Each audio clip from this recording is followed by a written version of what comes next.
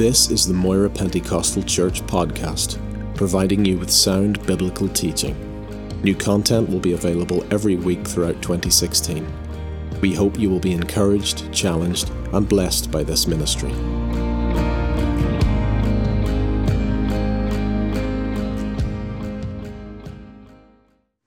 Second Corinthians chapter 10.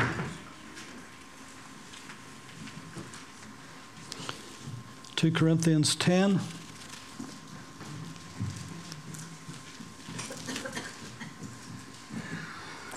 Verse 4 to verse 6. For the weapons of our warfare are not carnal, but mighty in God for pulling down strongholds, casting down arguments and every high thing that exalts itself against the knowledge of God, bringing every thought into captivity to the obedience of Christ, and being ready to punish all disobedience when your obedience is fulfilled. And bringing every thought into captivity to the obedience of Christ. God has endowed mankind with an incredible capacity to think. It is absolutely amazing what your mind can do with its seemingly limitless imagination. It can transport you in a second to anywhere in the world. Your mind has the ability, on the one hand, to understand the most complex things regarding physics or mathematics, and yet, on the other hand, can take great delight in the simplest, most childlike things. With your mind, you can visualize and dream and perceive and create and conceive. And all of this is a wonderful gift from God. It places us far above all other life forms on this earth. And yet it's a two-edged sword.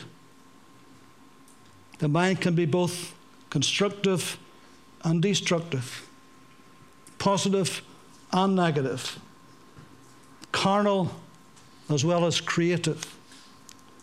Our lives, by and large, are governed by our thoughts. Proverbs 23:7, as a man thinks in his heart, so is he.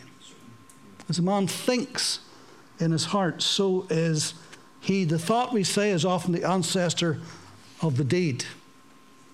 We think and we act. The Bible has much to say about our thought life.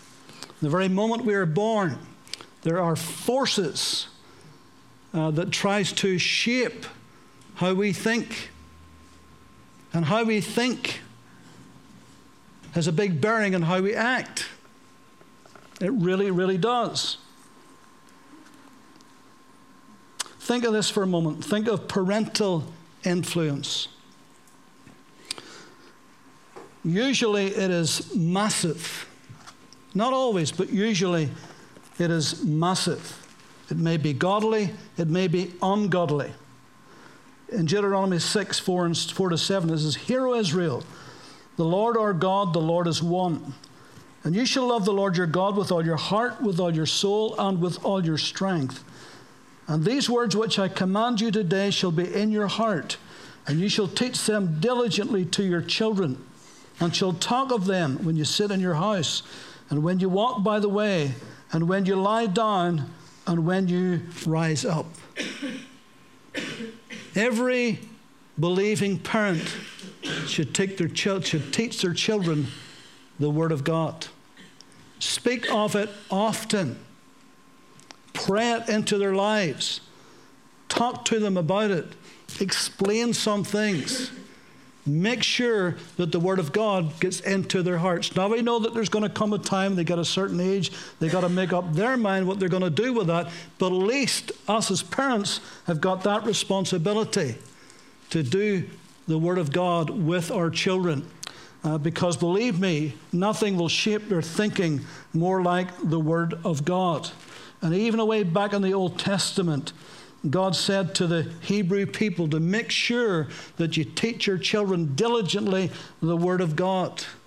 I remember when our daughter Claire was just a little girl, one of the ways I tried to get the Word of God into her when I put her to bed at night was to sing the Psalms. And she would sing along with me the Psalms. The Psalms are the pure Word of God, and it's a great way to get the Word of God into a child's mind, get them to sing it. Maybe you've got some good worship CDs. Well, a lot of them doesn't have much of the Word in them today, but if you can get ones with the Word of God in them, then use those to get it into their minds and enter the thoughts. Parental influence can be absolutely massive in a child's life. And what better way to influence a child than through the Word of God? Do you understand that Jewish children growing up were taught the Word of God to the extent that they would memorize whole chapters at a time, sometimes whole books at a time? How do you think Jesus, even on the cross, at his most tormented moment, the most difficult period of his life, the Scriptures suddenly just came to his mind? You say, well, that's because he was the Word of God. No, it's because he was taught, even as a child, the Word of God. And in those moments of crises, the Word of God would flow. He would speak scriptures from Deuteronomy. They would just flow out of him. Why? Because it was there. It was there. And very often in our lives, if the Word of God is hidden in our heart, when it comes a time of difficulty, that Word of God will rise up in our spirit, will rise up in our hearts. And so parental influence is a big thing. And all has got a duty towards our children to make sure that we teach them the Word of God and bring them to the house of God and bring them to the Sunday school. And then there is societal and cultural influence. Society and culture will definitely influence lives. In the book of Daniel, whenever Daniel and the Hebrew boys were captured and taken to Babylon, you remember what happened to them? Verse 3 of Daniel 1, then a king instructed Ashpenaz, the master of the eunuchs, to bring some of the children of Israel and some of the king's descendants and some of the nobles, young men in whom there was no blemish, but good-looking, gifted in all wisdom, possessing knowledge and quick to understand, and who had ability to serve in the king's palace, and whom they might teach the language and the literature of the Chaldeans. The language and the literature of the Chaldeans. And the king appointed for them a daily provision of the king's delicacies and of the wine which he drank, and 3 years of training for them, so that at the end of that time they might serve before the king. 3 years in the University of Babylon. All that they had known as Hebrews, all they had known of their culture, all they had known of the Scriptures, all they had been taught as little children from their mother's knee, they must get rid of that, the Babylonian mindset. They must get rid of that. They must replace that with the Babylonian culture, with the Babylonian customs, with the Babylonian literature. They must fill their minds full of that. Why? So that they can assimilate into the Babylonian culture, so that they can serve in the king's palace. And they would do that over a period of 3 years. Thankfully, these 4, at least thankfully, would have none of it. And they defied even the king's very orders about what to eat. But society and cultural influences are great. Romans 12:2, be not conformed to this world. One translation says, don't let the world shape you into its mold, but be transformed by the renewing of your mind, that you may prove what is that good and acceptable and perfect will of God. Ephesians 4:23, be renewed in the spirit of your mind. Society has got a way of getting into our heads. I said this morning I'm going to call this message, Give My Head Peace. But I think I've changed that to who's messing with my mind. Somebody is messing with your mind. And you need to know that, and you need to be able to cope with that. Somebody's messing with your mind. And society and culture will mess with your mind. It tries to change you. It tries to change your opinion about God and about God's Word and about the church and spiritual life. It will mess with your mind. And one of the ways society uses to do that is the media. There is nothing more influential than the media. It is a powerful, powerful tool, and it can be for good and it can be for evil. But for the most part, it's not used for the good. And every TV program you watch, and every news broadcast you listen to, and every newspaper or magazine that you read, understand that there is a bias built into that.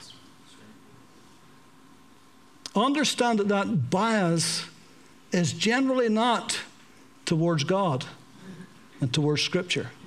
In fact, it's the opposite. So you have to be able to filter that. Somebody's messing with your mind, and you got to know that and filter that. Remember that all of these programs are produced by organizations or individuals who have an agenda. And their agenda is to make you think differently. They want to influence society, and we're part of society. And they've got a powerful tool to do it with. And they know how to use it increasingly. And it has a particular worldview that is not in keeping with God's view. Media plays a very important part in the role of politics. The media can make or break a politician overnight. And we see that happening all the time. Politicians know this. And they know when it comes election time, they know that the media is out to get them. And they have to try to be very clever and very careful about the words that they use. Because if they just misuse a couple of words, we know that the media can take that, depending on which media that is, whether it's a newspaper, the television, or radio, or whatever, depending who the producer is, depending what the bias is, they can take that and they can use it against that person or for that person. Some of the big media moguls, some of the big newspaper owners over the years have decided when it comes to election, we're going to go with the Conservatives, we're going to go with the Labour, we're going to go with the Green Party, and all of their newsprint then focuses on that party to play it up. And if they're on your side, there's a good chance you're going to get into government, but if they're against you, the chances of you getting in is probably slim, because such is the power of it. It's the same with entertainment. If you get a producer, for example, who's got an agenda, that agenda may be he's gay. You can guarantee that what he's going to produce will have a slant towards that. That's why in your soaps, by the way, you get a lot of gay themes. Coronation Street. Sorry to offend you if that's what you watch, but Coronation Street, some of the producers are openly gay and has said that they have an agenda. And they want to produce that through the programs. They know it's a very powerful tool. They know it can shape society's thinking. And they use it. That's a fact, by the way. That's not just me saying that. That's just what they've said. Advertising. All of us are influenced by advertising, aren't we? If it didn't work, they wouldn't advertise. They wouldn't spend millions if it didn't work. They know that it works. And for the most part, we're suckers for it, aren't we? We really are. You know, if you watch advertising today, it's changed over the years. Some of the advertising today, the more silly and stupid and nonsensical the ad is, the more they reckon it sticks in your mind because it's so bad that it's good. You can't get it out of your head. It's just nonsense. And then you look at car advertising. It tells you nothing about the car. You don't know what the engine size is, how many litres it is, the horsepower. You know nothing. They don't tell you anything like that. But they try to sell you a lifestyle. If you get this car, you'll be really cool. If you get this car, I mean, everybody will think you have arrived if you get this car. It's a whole dream they try to sell you. And it's very subtle, and it works. It really, really works. And so the media has got a massive role when it comes to influence in society of which we're part of, and we need to filter that and know that. Educational influence. I'm not talking here about the great work that teachers and educators do when it comes to maths and English and reading and writing and all the basics that we all need to know. But I'm talking about, particularly in higher education, I'm talking about the inbuilt bias against creationism. There's an inbuilt bias. And the more you go into further education, the more that it comes to the fore. And the more blatant and obvious it becomes. And it's in everything. It's in our libraries. It's in our museums. You remember the row not so long ago whenever the Giant's Causeway, when they opened up the big new centre at the Giant's Causeway. And some creationist in Northern Ireland says, well, hold on a minute here. You're talking about billions of years and millions of years. But wait a minute. There's a Bible slant on that. The Bible talks about creation. There was such a row, a whole big row, because creationists wanted to put the Bible point of view. You go to the Ulster Museum, go through the natural history bit. It's all to do with evolution from beginning to end. Watch every nature program, and I love nature programs. I love them. But every one you ever watch, you can guarantee evolution will be the theme. It always, always will be there. And so there's an inbuilt bias. Now, worse still than all of that is that Darwinism has sneaked even into Bible colleges,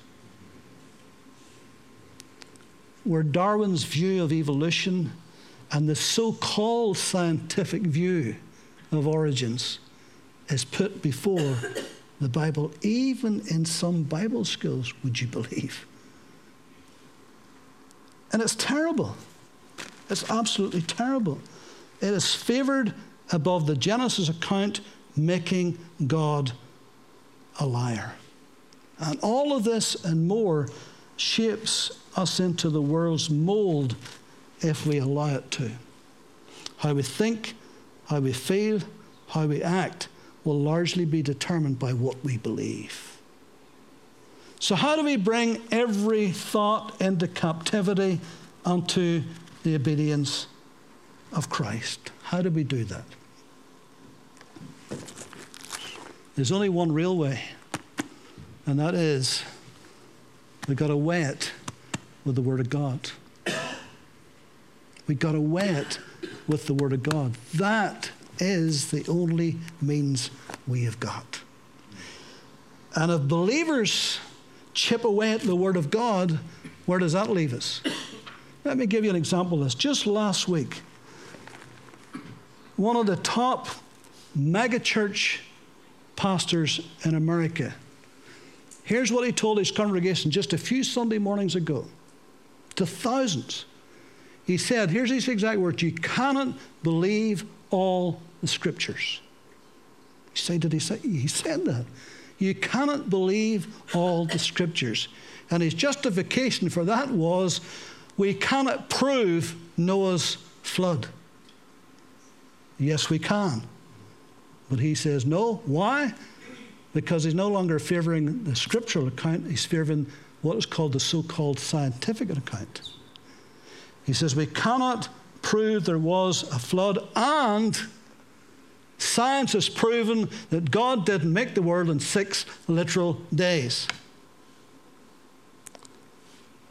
And if that's not bad enough, then he said, forget about all that. It doesn't matter about Noah's flood or 6 days or 6 billion years or whatever it may be. It doesn't matter about any of that. All we need to believe is the resurrection. That's where we stand or fall, the resurrection. And then, and this is a circular argument, then, having said that, he goes to the Scriptures. After emptying a great big dollop of doubt on the Scriptures, then he goes to the Scriptures to prove the resurrection. And I'm thinking to myself, wait a minute. If you're saying Moses got it wrong when he wrote Genesis, now you're saying Paul and Peter and Matthew, Mark, Luke and John, they all got it right about the resurrection. But wait a minute, I wasn't there 2,000 years ago. What did I believe? I had to believe their word. I didn't see it. I didn't see Jesus risen from the dead, but I believe it. Why? Because I believe their word. I believe the scriptures that they wrote. I believe they're inspired by the Holy Spirit. I had to take their word for it. And he's having to take their word for it, but he doesn't take Moses' word for it. So which part is true? If you're going to turn around and say, he doesn't see the glaring inconsistency. If you're going to turn around and say, well, Moses got it wrong, but Paul got it right. Well, how do you know? You're going to have to take their word for it, because we weren't there. Moses wasn't there at the beginning of creation. How did he know? How did he know to write that down? Because God's Spirit told him to write that. And he wrote it. And that's what we've got to go on.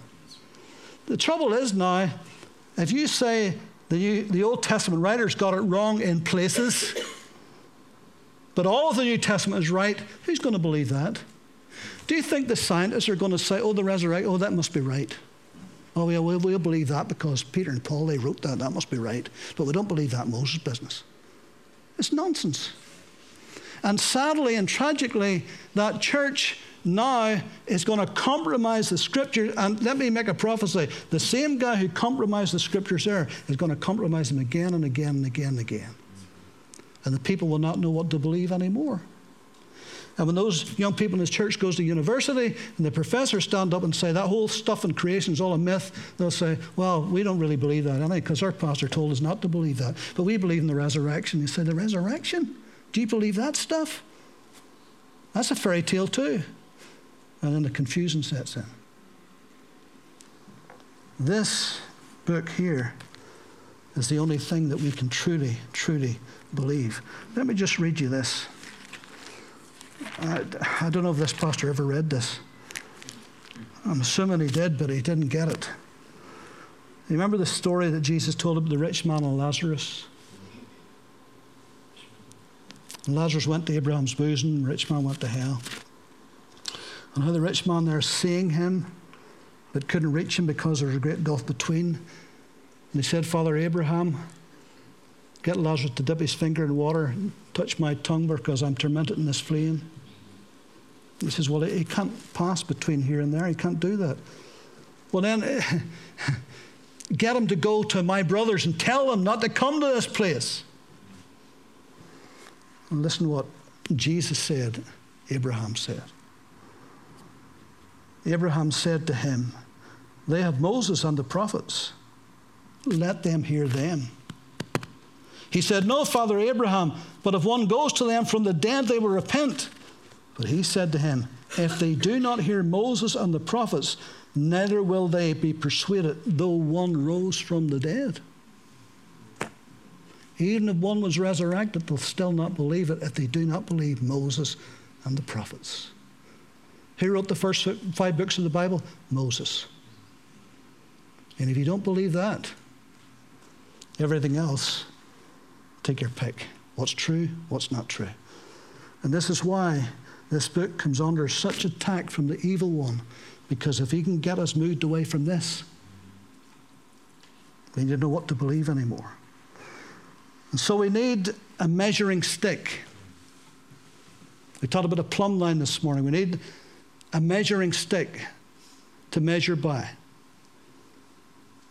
Theologians call the 66 books in your Bible the full canon of Scripture. And the word canon literally means a measuring stick, a rule.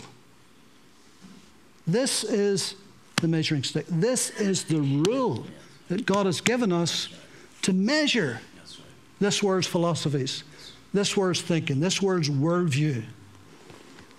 Worldview is simply how you view the world.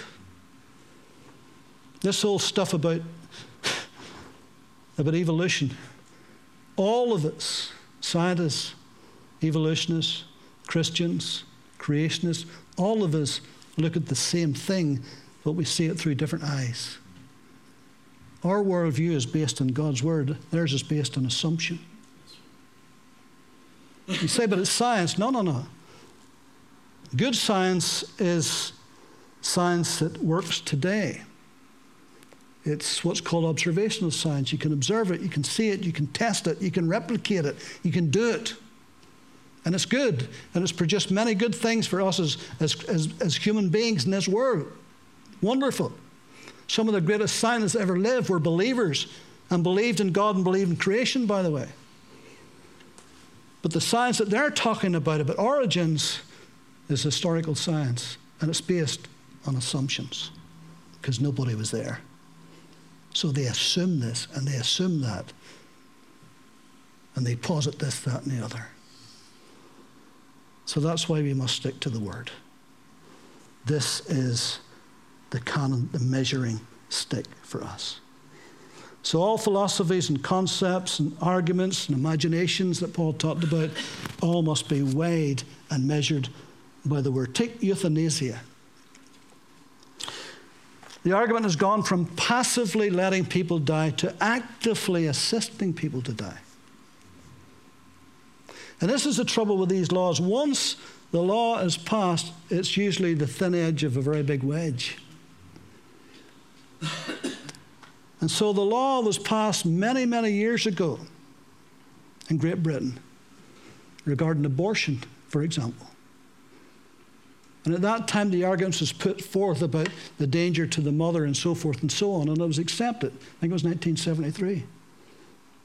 But that argument has gone from that to the danger to a mother's life to a baby with a cleft palate. Well, I don't want a baby with a cleft palate. Or this is my body, so I can do what I like with it. And so it doesn't matter about that baby. It's just a piece of a woman's body, and that's all it is, like your tonsils, your appendix. Though we know that it's a life created by Almighty God. This whole argument of euthanasia, I know that it's put many doctors in the medical profession sometimes in a very difficult position. Now, I'm not advocating that we should artificially keep life going on and on and on and on and on. Normally, if we remove that, the person will die naturally. Fair enough. But to continue to assist deliberately, consciously. Do you know that just this week in Belgium, the first minor was euthanized because they wanted to. And that's going to be the thin end of another big wedge. How many more will there be after? You just need one, and then there's a knock-on effect.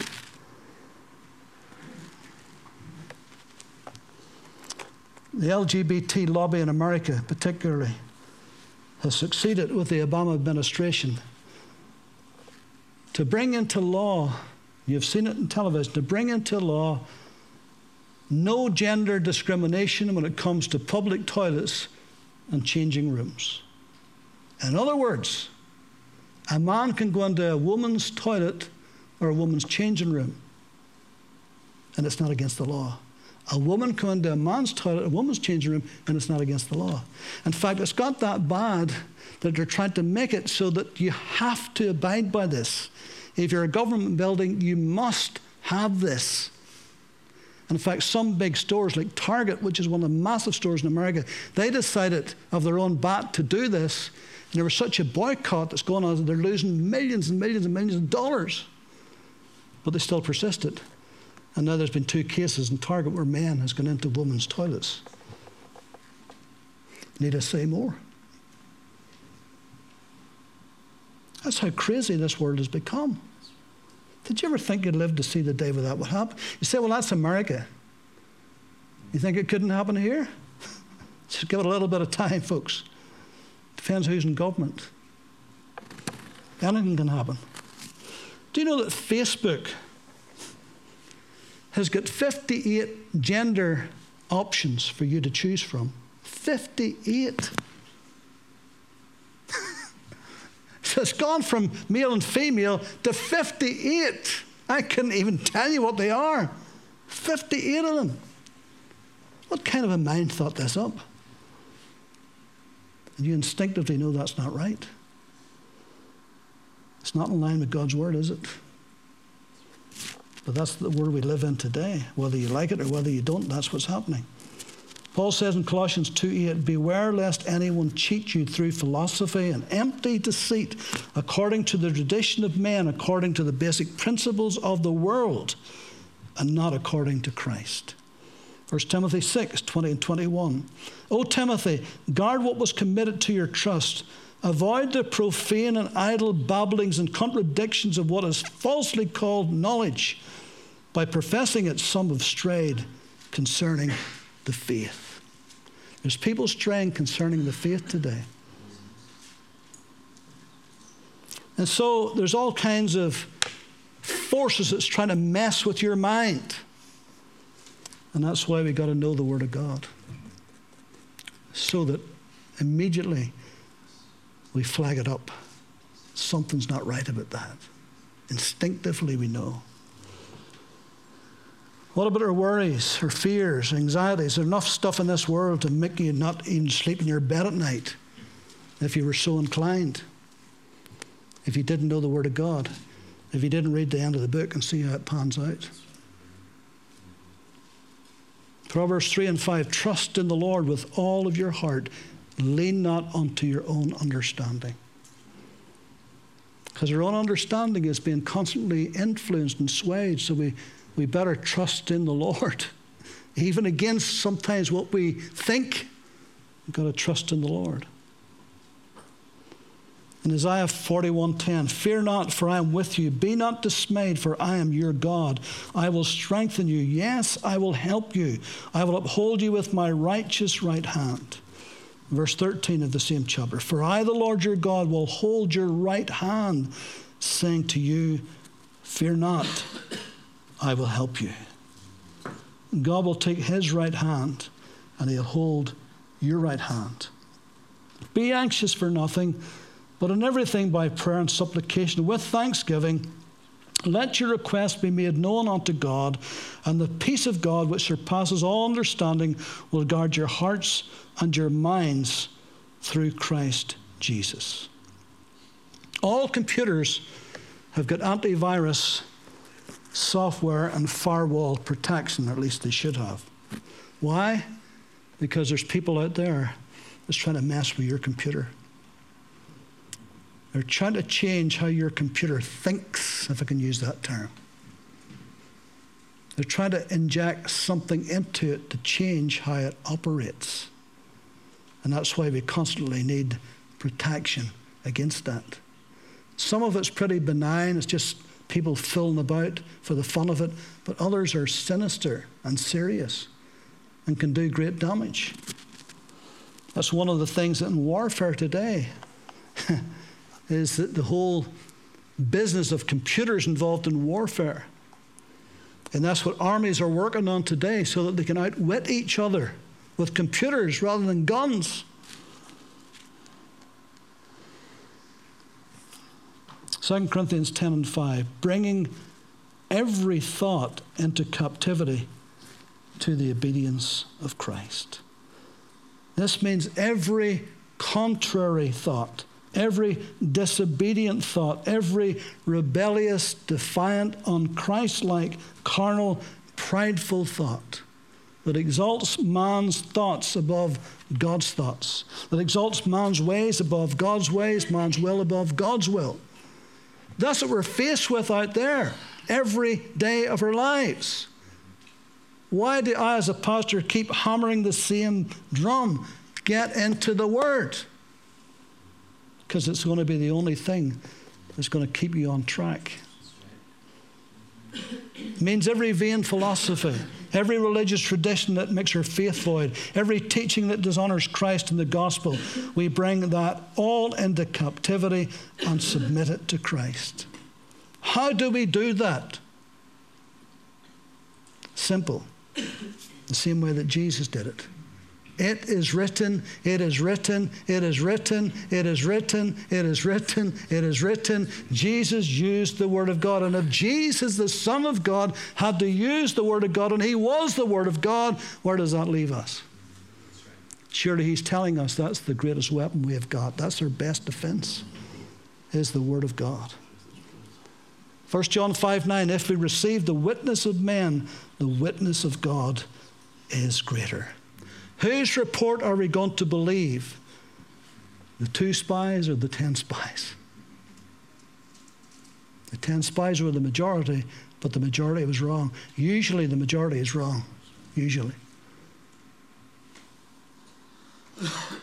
In Matthew 6, Jesus said 5 times, take no thought. No anxious thought. No worrying thought. The fact that he said don't take it means that somebody is offering it. Somebody is offering that thought to you today or tomorrow or next day. It may be the devil directly, usually indirectly through something else or somebody else, a thought that is not of God, and it's not your thought either. So if it's not your thought and it's not God's thought, do not take it. J. Oswald Sanders says the mind of man is the battleground on which every moral and spiritual battle is fought. John Stott said self-control is primarily mind control. If you can control your thoughts, you can control an awful lot, because that's where the battle is. That's where the worry is, isn't it? That's where the anxiety is. Let me just finish by reading this scripture. We read it a moment ago, but I just want to read it from the New Living Translation. Paul said in chapter 4, reading from verse 6, don't worry about anything. Instead, pray about everything. There's an antidote to worry, isn't it? Don't worry about anything. Instead, pray about everything. Tell God what you need and thank Him for all that He has done. If you do this, you will experience God's peace, which is far more wonderful than the human mind can understand. His peace will guard your hearts and your minds as you live in Christ Jesus. The original says, shall garrison, shall stand around like an army. He's using a military metaphor here, by the way, like an army standing in garrison, guarding. Now, dear friends, he said, let me say one more thing as I close this letter. Fix your thoughts on what is true and honorable and right. Think about things that are pure and lovely and admirable. Think about things that are excellent and worthy of praise. Think about all those things. And the peace of God shall keep your heart and your minds in Christ Jesus. And so we're bombarded. Somebody is messing with our minds. But thank God we have a guard, we have a shield, we have a way to filter. And it's the Word of God. It's the peace of God in our heart. Amen? Let's pray.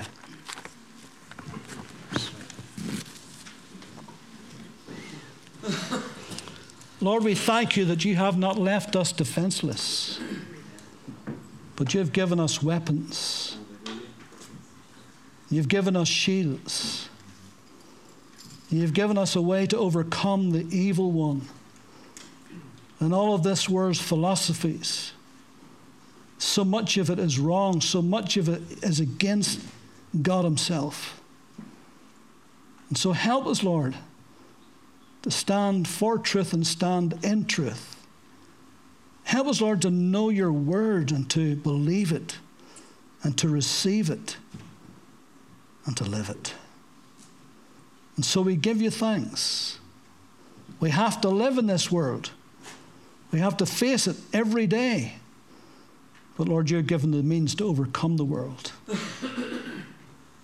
And so we thank you that we always triumph in Christ, that you give us the victory again and again. And so we bless you, and as we go out into this week, with all of the stuff that's out there that we have to face, Lord, give us the peace that passes all human understanding, and guard our hearts and our minds in Christ Jesus. And we praise you and we give you thanks in Jesus' name. Amen.